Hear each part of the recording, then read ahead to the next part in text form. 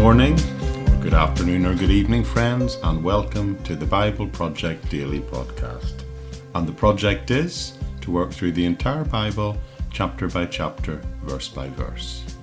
And if you're here for the first time, then why not make the decision to follow us along and make the study of the Word of God part of the rhythm of your daily life.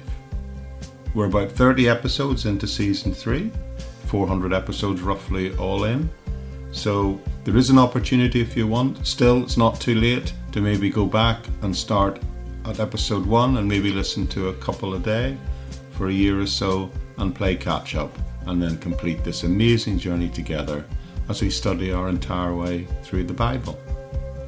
Anyway, thank you so much for being here. I hope you're blessed by it, and I'll see you at the back end just to update you and say goodbye. Bye for now.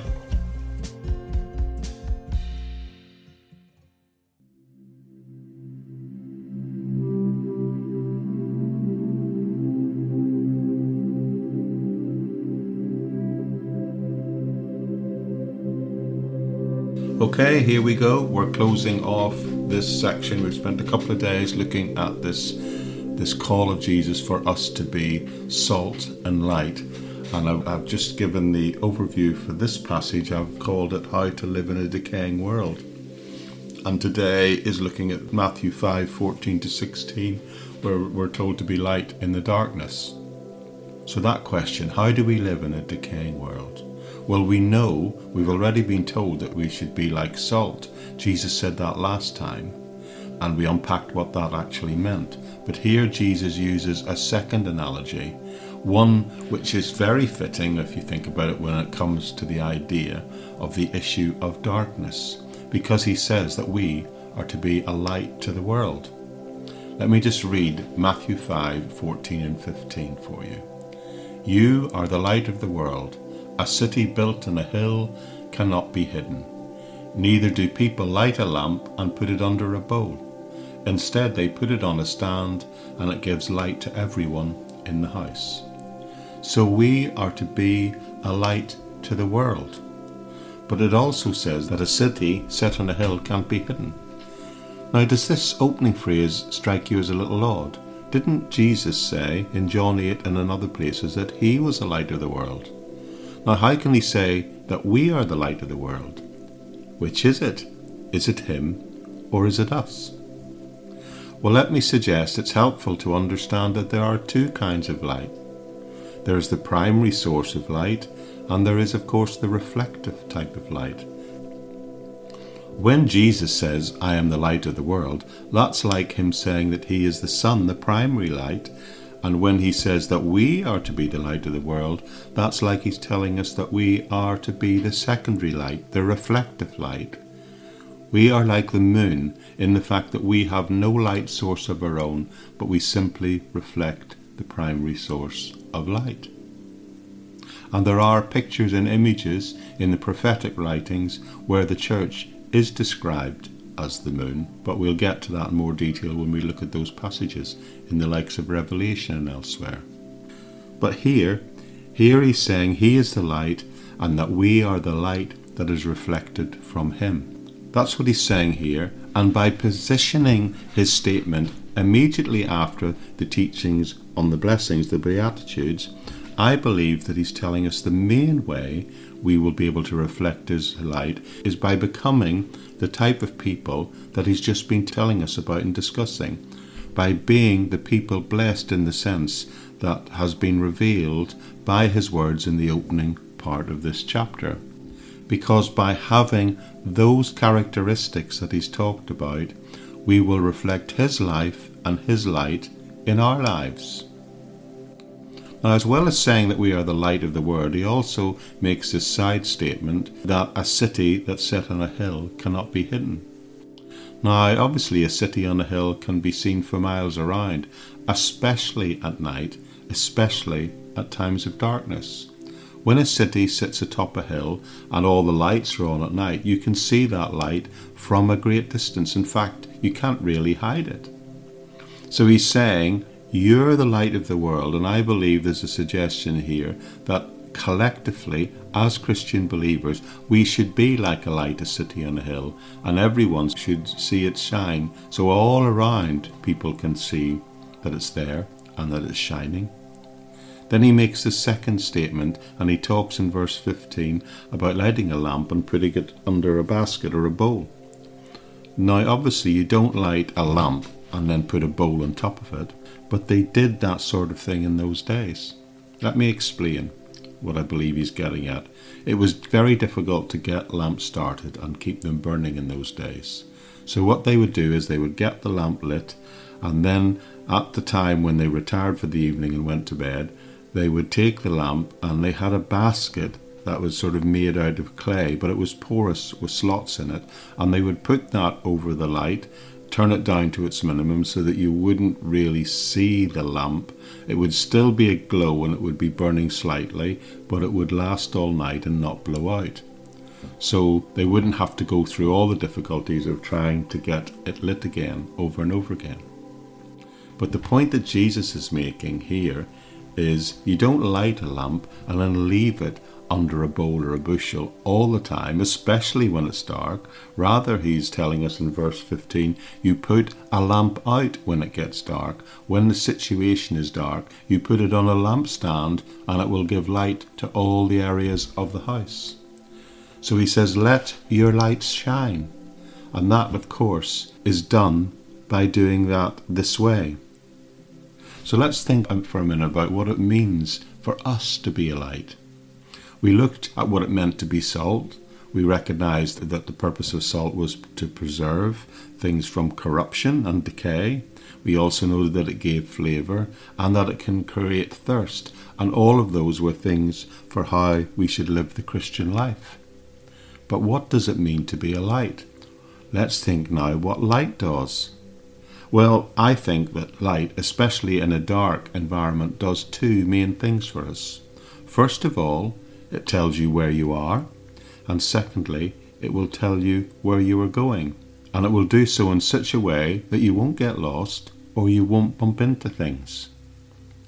Now, most people up to 50 years ago probably used to live in houses with separate bathrooms, sometimes even outside bathrooms, and if you lived in a house like that, then you usually had a hall light.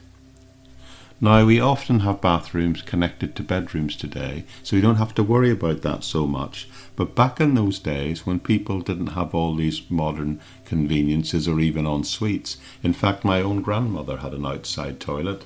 Anyway, in those days, if you were fortunate to have that toilet in the house, it meant you had to have a light that lit up the hall area, and it was meant to help you find your way around the house at night, particularly the bathroom. And Jesus is saying here, you need to be at one level that type of light, one that enables people to know where they are situated in the world.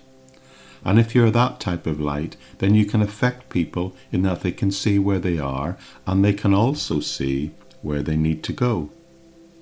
Now, if this happens, look at what he says. If you live that way, look at what he says will be the result of this. It says, in the same way, let your light shine before others, that they may see your good deeds and glorify your Father in heaven. So there seems to be some connection with what we say and what we do is the way in which we will be seen to provide that light for others. So let me ask you a question. How do we know whether anything anybody does, whether it's good works or what they say, how do we know whether it has really got anything to do with glorifying the Father in heaven? How will we know whether or not it is done for God or for not? How will we know that even about ourselves or other people's actions, how will we have the insight to know whether this is of God or not, and whether it is his light that is being shone into the darkness? And the insight to that is found in just simply asking the question, is what that person doing, is what I'm doing, bringing glory to God? The answer I submit to you is that any words or works need to point people toward Jesus as God's Son and Saviour. There are people out there who do good works, and they may appear almost identical to other people who are doing good works for the glory of God. But there are many people who do good things, but they're not motivated by Jesus Christ or their Father in heaven. They do these good things, and they only do them because they want to try and show other people what good people they are. However, Jesus is saying here, I want your life to shine in such a way so that when people see your works, they don't applaud you, but they see that your good works are motivated by God, and thereby you are giving glory to your Father in heaven by what you do. Now, Bible experts will tell you that this statement in this verse is in fact worded like a command. So it tells us that our motivation for doing good works should be an act of service to God. And this is all comes out of our relationship with God. What that means is the ultimate result should be that our words and our deeds glorify our Father who is in heaven. Now let me add quickly, it's not the works by themselves that will do this, nor it is even the words we speak by themselves that will do this. Rather, our words should inspire good works, and the works you subsequently do should demonstrate those words or the words of God themselves, and vice versa. When both of these things, both of these aspects are present, only then together can ultimately God be glorified. You know, it's been said, people who only want to reflect the light of God do not brag about how bright they are. You see, God has called us not to be chandeliers for people to look at and admire, but to be the candle, the light, the flame itself which casts light out into a dark world.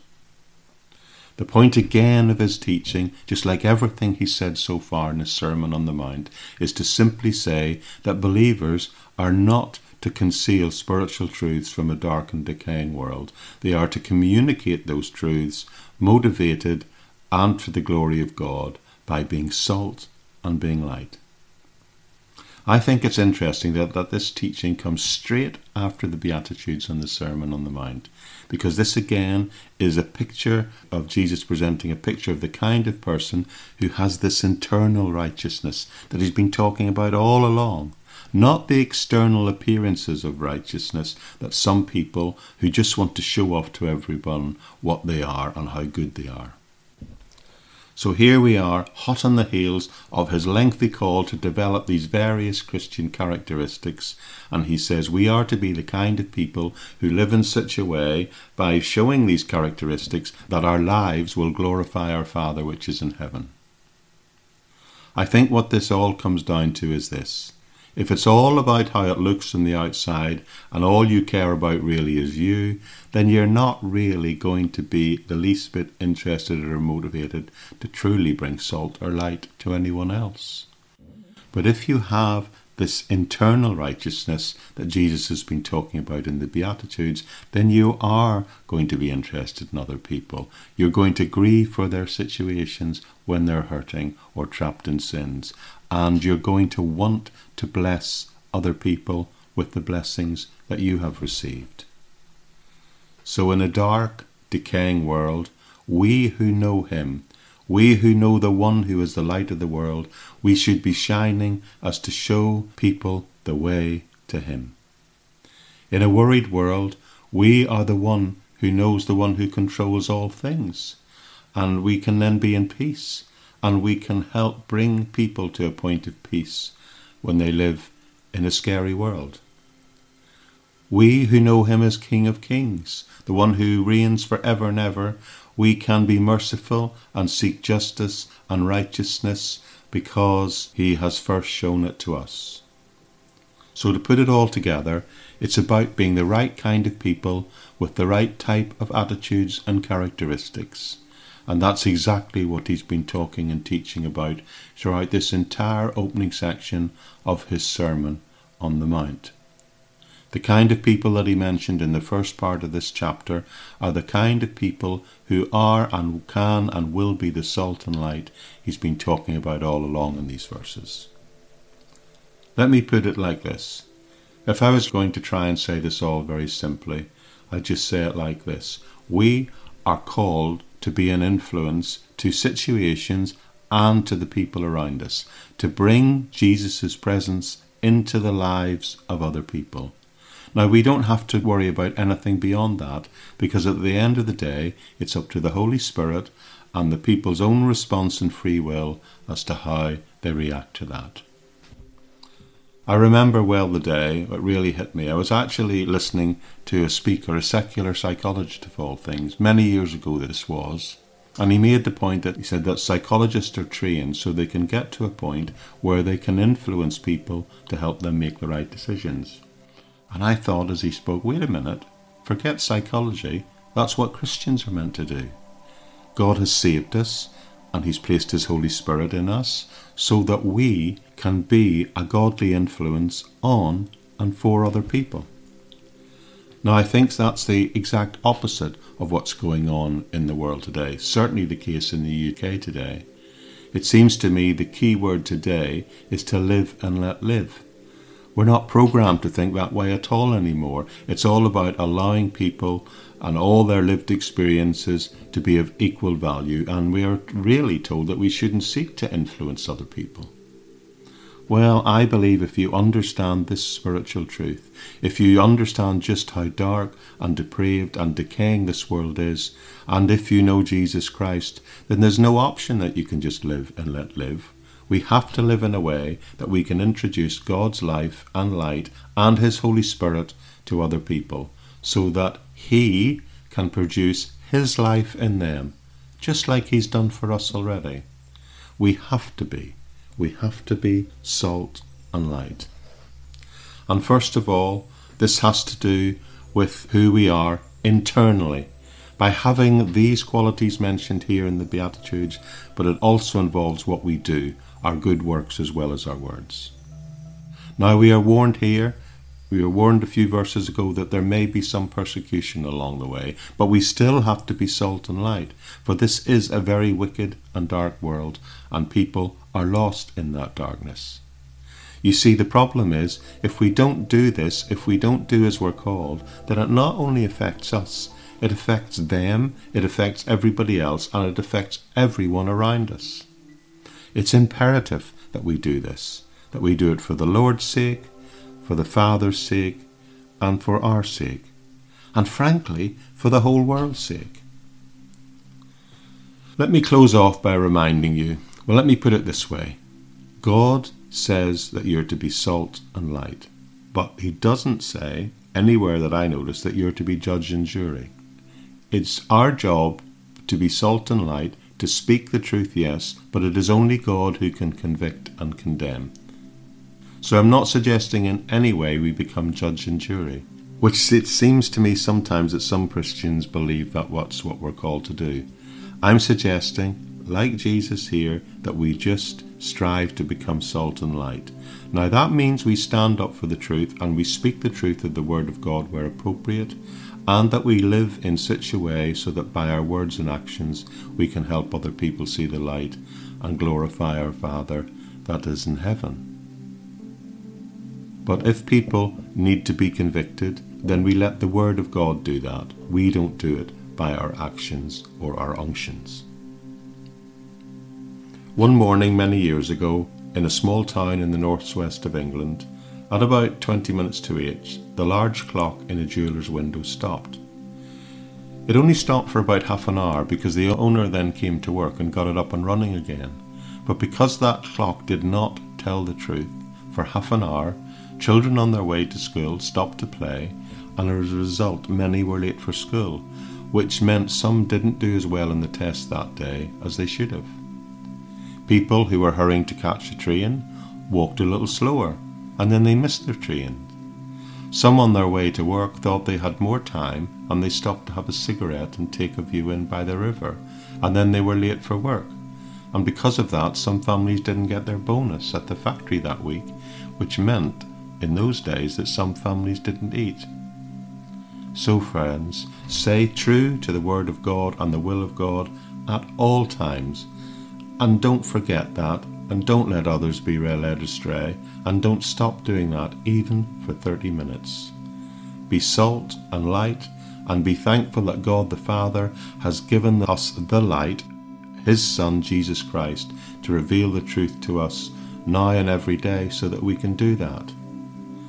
And understand that by the study of His Word and by the indwelling and prompting of the Holy Spirit, we can truly develop those correct attitudes that were described for us in the Beatitudes earlier in this chapter, and be the kind of people who are pure in heart, poor in spirit, meek, not proud, so that they can stand, so that we can stand as the light of the world, and that we can be the salt and add flavour into people's lives and make them thirsty for what we have, yet at the same time protecting and preserving them for the sin and corruption and the darkness and decay of this world.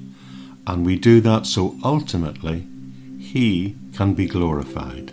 Our Father can be glorified. Our Father in heaven can be glorified through Jesus Christ, His Son, our Saviour.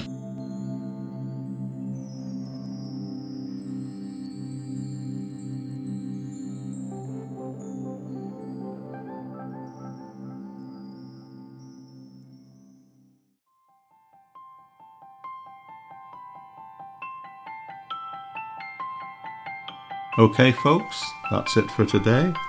That will close off that little section. I do hope you find it helpful.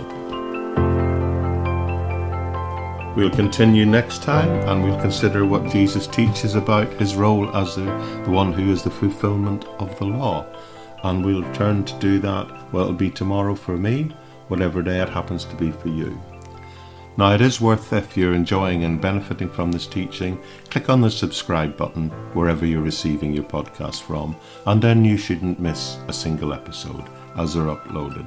Monday to Friday, 5 days a week, and then a compilation episode put together on the sister podcast, the Living in Faith Everyday podcast, in case you've missed an episode of the day. But if you subscribe, that shouldn't happen, of course.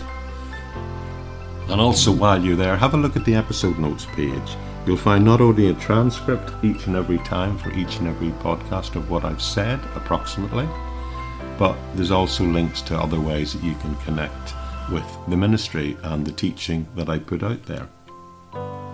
Everything I do, all the teaching and the Bible study I do, is copyright free and in the public domain, and you're free with my blessing, and I trust the blessing of the Lord to use it in whatever way you want.